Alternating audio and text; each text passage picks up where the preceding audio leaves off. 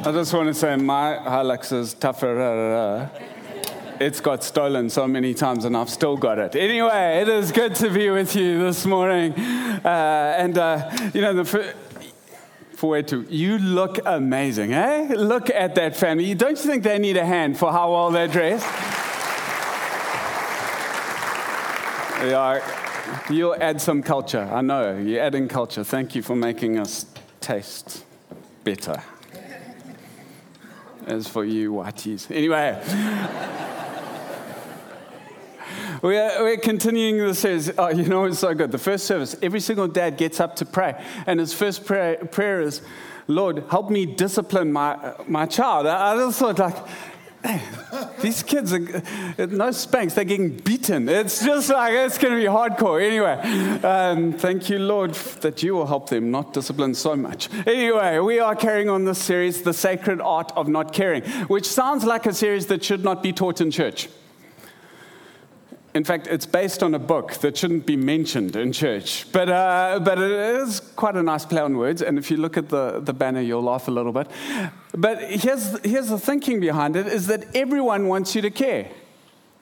My in-laws, so I'm married into a family that mostly wasn't Christian. My wife, obviously, a Christian, but I'm married and I think they've been trying to change me. I think they're a little bit nervous that I'm Amish or something, because we've never had a TV, and like they speak about some stuff that we really don't care about, because we kind of have the viewpoint on life that if we can't influence it, we don't really care that much about it. And so I think they've been trying to educate us for a little while. So they came up, I think they conspired, and they came up with a plan, and they got my kids, because this is how you do it, go for the kids. They got my kids a Wii. Nintendo Wii. Yeah, look how happy you are. I made you give yours away. Anyway, I feel bad now. I told him to give his away, and now my kids are going. Anyway, so they give me a Nintendo Wii, and then they give me a TV as well, because you need a TV. And I think they were hoping that I would actually plug the TV in and watch some TV, but I won't. And there's this thing called internet. But anyway, so we start playing Nintendo Wii, and it's addictive. I didn't realize how addictive it was, so we started playing baseball. My wife said that I was starting to sweat whilst I was playing baseball. I mean, it's like this, and I'm sweating. And she was laughing at me. She walked past me as my little 7-year-old was beating me at baseball. Now, it's okay if he's 15, but at 7, he mustn't beat me. And so I'm sweating, and now I'm not doing this. I'm doing this, and I'm swinging properly. And she walks back in as I'm swinging, and as I come to about there, because now I really need to hit this out the park, she walks in, and she ducks, and it just goes over her head, just by about this much. Yo. Don't get Nintendo Wii. But anyway, this is going somewhere. So my little girl, she says to me, she comes up and she says, Dad, I'm not going to give you any hugs or kisses if you don't let me play Nintendo Wii today. So I said, my sweetheart, if you don't give me any hugs and kisses, I'm going to put Nintendo Wii in Mommy and Daddy's bedroom, and we're going to play all night, every night. And she said, no, you won't, Dad. Beauty. Don't worry, I didn't spank her. Just disciplining, helping her. Here's the thing. Everyone around you wants you to care about what they care about. And so this whole series is about how do you care about the stuff you need to care about, because everyone wants you to care about the thing they care about. Medical companies want you to care about diseases that haven't pitched up yet. Clothing brands want you to care about fashions that haven't hit South Africa. Everyone wants you to care about the thing they care about. Your friends want you to care about the things they care about. It's why you go to a braai and you talk about Eskom for half an hour until you're depressed. It's because everyone's going like, at least we can whine together, and then we know we're together, and we all believe in the same thing together, and we can keep moving together. That's how people think. We want you to care about the things we care about. In fact, social media is built on this concept. You ever seen a Christian Facebook fight? Some of you smiling. You've been in one of them.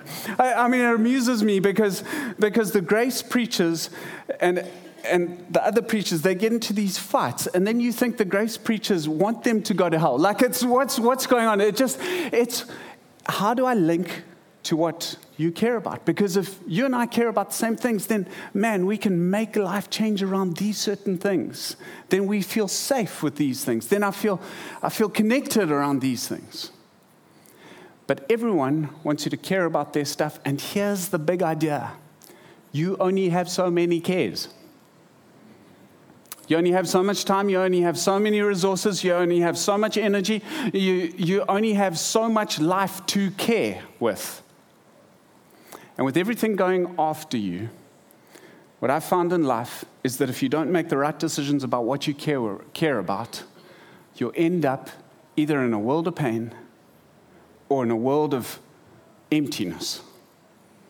See, Jesus says this stuff. He says, now he who received seed among the thorns is he who hears the word, hears what God's plan for your life is, hears how God wants you to live with a glint in your eye and with passion in your heart and with a strong back and an open heart, how he wants you to live alive.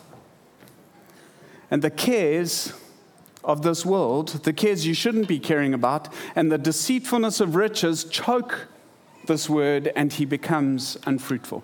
Here's the idea. You care about the wrong stuff, your life will go into a series of space of chaos and become unfruitful. Unfruitful. The whole purpose of your life is that you would be fruitful. Caring about the wrong stuff will land you in unfruitfulness. So I want to look at Jesus and how he navigated caring.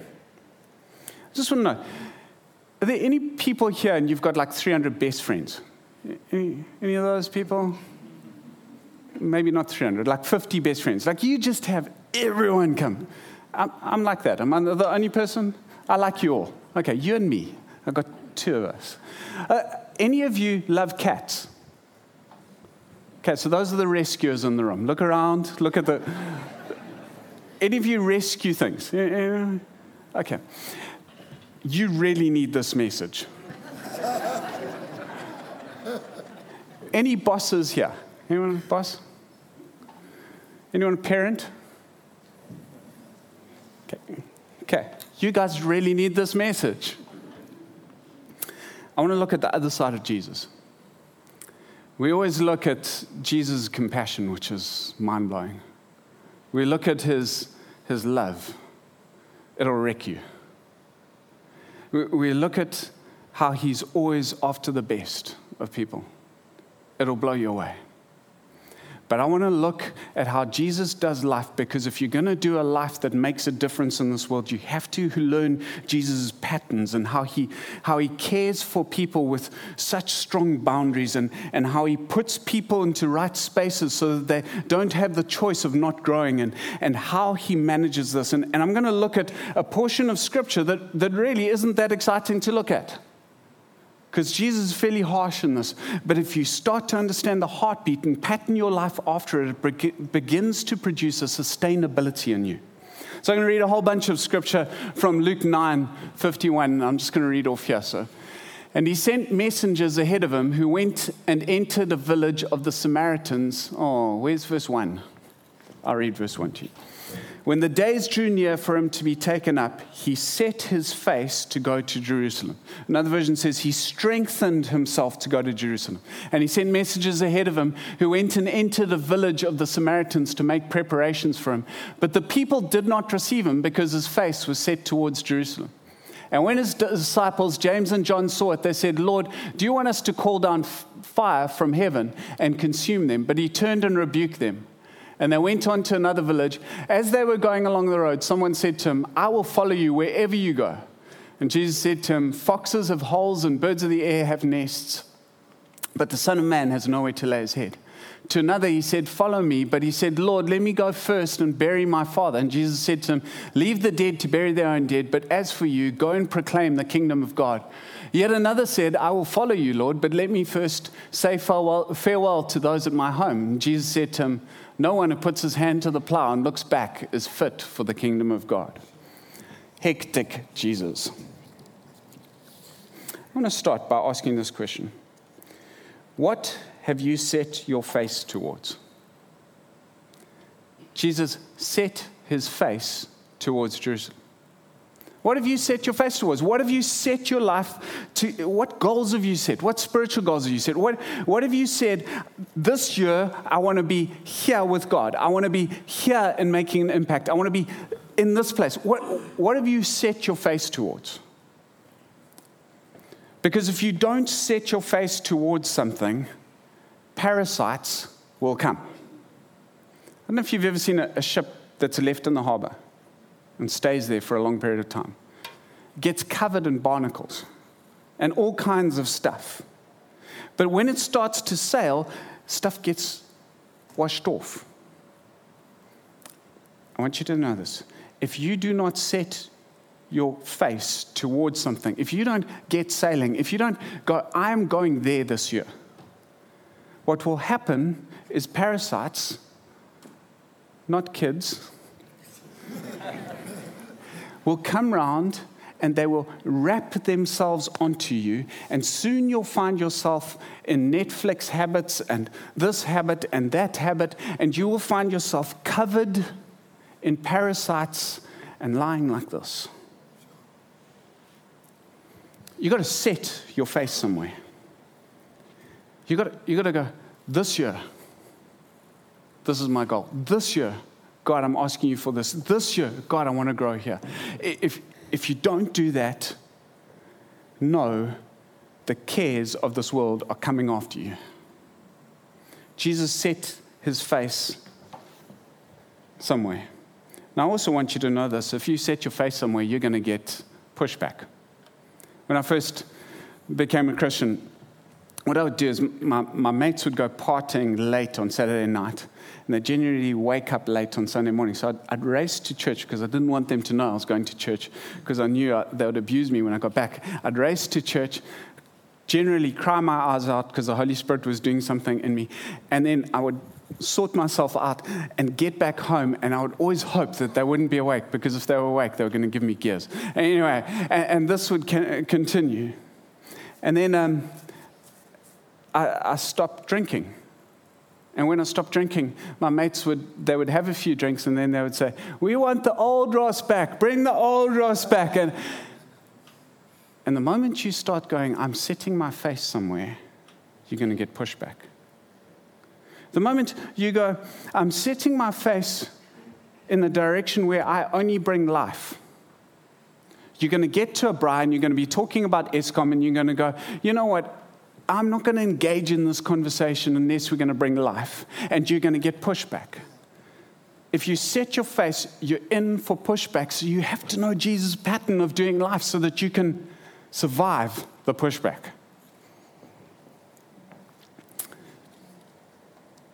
He set his face to go to Jerusalem. The next verse says, and he sent messengers ahead of him who went and entered a village of the Samaritans to make preparations for him, but the people did not receive him because his face was set toward Jerusalem.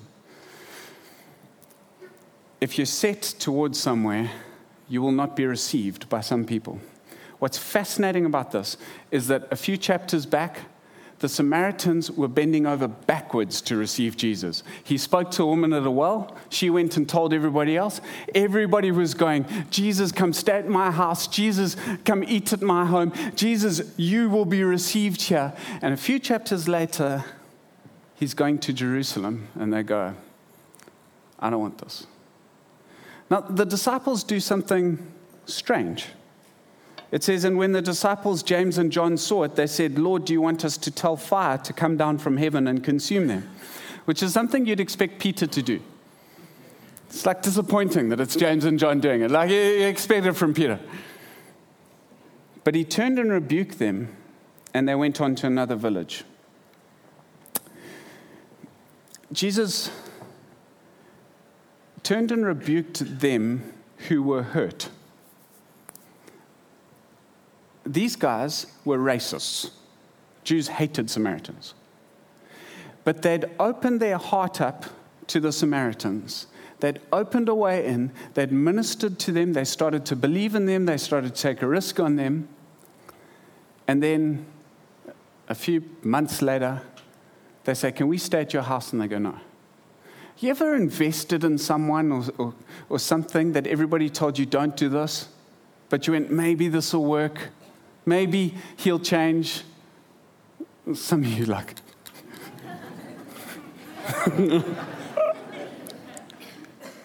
I invested in one of my youth kids coming through. He wanted to start a surfboard factory, I guess. And so I bought I don't know how many boards from him. They were so bad. The one, I asked him to put the fins on the other side so that I could try and surf it. Maybe it would go better. It was so bad.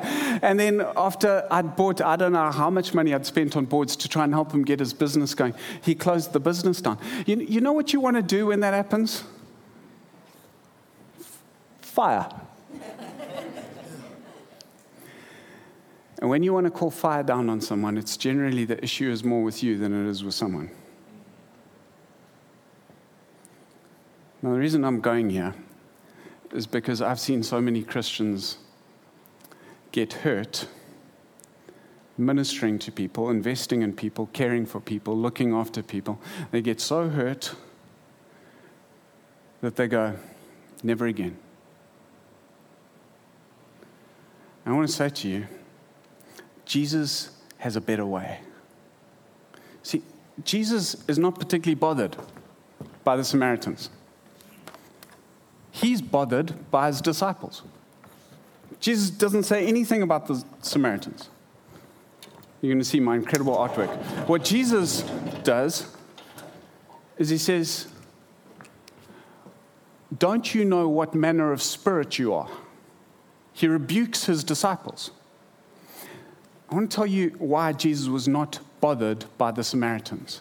Jesus, if you look at his interactions, knew that he always had a crowd. And he knew that God had called him to minister to the crowd. There is a crowd in your world. There are people who you are called to minister to. They're people at work, they're employees, they're people who work for you, they're family around you. You are called to minister to them. You're called to serve them, to give to them. They're people you minister to. And if you understand that you are called to minister to them, then you do not get upset when they have no place for you. Jesus understood the crowd was who he ministered to. He then had disciples, his community, of which there was 12 and then 72 and 120. There was a whole big crowd of them who he ministered with. They cast out demons. They healed the sick with him. They traveled with him. They baptized people with him. He did life with them. And then he had his call. Peter, James, and John. And the disciples, he unpacked the parables that he preached to the crowd with the disciples. They got more of him, but they didn't get what the call got. The call got to see Jesus transformed on the mountain of transfiguration. The call got to go in and raise the dead girl back to life. The call got to go places with Jesus that nobody else went. Jesus, who loved completely. He didn't love one group more than the other. He loved completely. He has no favorites. Had circles. And here's why Jesus needed circles. Because everybody wanted Jesus to care about the things that they cared about. And so Jesus had to stagger it in a way that was sustainable. And so what he did is he shared his life. He was vulnerable. He gave his heart to the core. He did ministry and loved the community, and he ministered to the crowd. And when the crowd rejected Jesus, it was water off a duck's back. He was not expecting them to receive him. That was fine. When Peter rejected Jesus, Jesus went straight after him. Now, I'm telling you this stuff because I see so many Christians treating the crowd like they're the core and getting broken up because the crowd has no place for them and getting stuck and not getting up again. And here's the deal. If you're a Christian, you are going to get hurt. There is suffering in this life. If you're going to minister to people, if you're going to care for people, you're going to get battered. You better get your circles right. If you're going to sit in the harbor, you're not going to get hurt. Chilled. Don't stress about it. But if you want to make a difference in this life, you're going to get hurt. So I'm sitting with a coach. He says this to me. He says, Ross, you have the same problem I see most business guys have. He says, your boundaries suck. You put your 300 best friends in the same circle. You're dwarf. Then he says this. He says, people who make a difference have incredibly strong boundaries and incredibly high empathy. And when those two circles come together, you have health and sustainability. If you're no boundaries and all empathy, you're a walking burnout. If you're all boundaries and no empathy, you're like Hitler. I said, I want you to get this right. So I started looking at Jesus. And you know what you start to find about Jesus? Jesus' boundaries are incredibly high. Do you remember Jesus' parents? Don't worry, mom and dad, this won't happen to you. Jesus' parents come in and they decide they're going to tell Jesus what to do. That he's nuts and he needs to be pulled away. Remember what Jesus did? The messenger comes, your mom and dad want you. Jesus goes, nah, this is my mom and dad. This is my family. Jesus, when the Pharisees, they kept trying to trap him. You know what he would do? He would go, nah, I'm not getting involved in this. You answer my question, I'll answer yours. You don't want to answer mine? I'm not going to answer yours. This is Jesus' ultimate love. His boundaries were so high. When people tried to manipulate him and people tried to get him to do stuff that he didn't feel the Father was calling him to do, he would just put a boundary in place. In fact, this scripture is full of boundaries. He says to them, you do not know what manner of spirit you are, for the Son of Man came not to destroy people's lives, but to save them. And then he went on to another village. Before I get into more boundaries, I want you to see this. Jesus lets the rejection wash off him, and he goes to another village. And some of you have been rejected, and I know what that feels like. Man, it hurts. You've been rejected by people who you thought you'd be doing squad goals with. You know, like when you're old, you'd be doing bowls together. We'll be building for the rest of our lives. And then one day you wake up and that person's gone. And they've rejected you. And it hurts like hell. Jesus always knew there was another village. I want to say to you, you forgive, you forget, there's another village, there's another serving team, there's another life group, there's another job, there are other friends. Jesus has always got another village. There's another thing for you. Stop holding on to the last thing. Let that go. Bless those people. Forgive them. Let it out because he's got another village.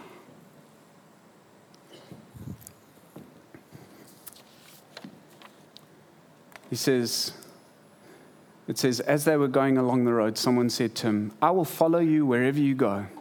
And Jesus said to him, foxes have holes and birds of the air have nests, but the Son of Man has nowhere to lay his head. What Jesus is doing here is he's going, foxes belong to this world. Birds belong to this world. But if you want to be with me, I belong to a different world. He's putting a boundary in place. He's going, this and this, which you want to be part of, matters too much to me for me to let anyone with any set of values in here. If you want to be with me, Jesus is saying, in this space, you've got to know there's a cost. I want you just listen to these other ones. To another, he said, follow me. But the guy said, Lord, let me first go and bury my father. And Jesus said to him, leave the dead to bury their own dead. But as for you, go and proclaim the kingdom of God. It's hectic. You want to know what's happening here? Is Jesus knows he's about to go to a cross. This isn't Jesus being mean. This is Jesus going, I'm about to go to a cross. It's going to be so painful for all the people around me. They're going to see me ripped apart. They're going to have all their hope dashed. They're going to feel disappointed and disillusioned. Simon Peter's going to betray me. Judas is going to hang himself over this. It is going to be brutal, and you're not ready. That's what he's saying. See, what I've realized about Jesus is if the closer you want to get to him, the more you have to let go. More you have to leave behind. Jesus will never stop you from coming closer. He'll just keep telling you, if you want to get closer to me, you got to leave that behind. And you got to leave that behind. And you got to leave that behind. Because I protect this. This ends with, Lord, let me go first say farewell to those at my home. And Jesus says, no one who put his hand to the plow and looks back is fit for the kingdom of God. Now, I don't suggest you use that liner on your mates. But this is what I want you to know. That you cannot sail with the Holy Spirit in a sustainable way if you don't know who your core is that you share your heart with. And you don't have a community that you build with. And you're not very clear about the crowd who you live to serve. Without these things clear in your heart and mind, you're going to consistently, I know I've been doing it for 15 years, you're going to consistently find yourself in pain. And when you find yourself in pain, you're going to numb and you're going to do stupid stuff and you're going to go on cycles. And I don't know about you, but I've got to the stage where I don't want to do any more of those cycles. I want to love so deeply because I've got clarity. I want to share my heart completely. And I want to build so effectively, and I want to serve people so well. Because I've got empathy and boundaries like my king. Now, church, for some of you, this is kind of going boom over your head. Sorry. One day you will listen to this and go, thank you. If you're going to form boundaries in your life, you're going to have to be so brave. It requires so much courage, which is why Jesus, the Holy Spirit puts into the scriptures, be strong and courageous, because you're going to have to be so courageous. And some of you have been hurt by your call. You fight for your call. You've been hurt by your call, you go back after them. People that God's called you to serve, you go and make right. You've been hurt by the crowd, get over it. Forgive them. Move forward.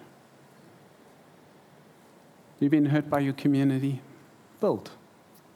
There's another village. And know this, Jesus will die and give and serve and make righteous wherever you're at. Because he loves people wherever they're at. Let's stand.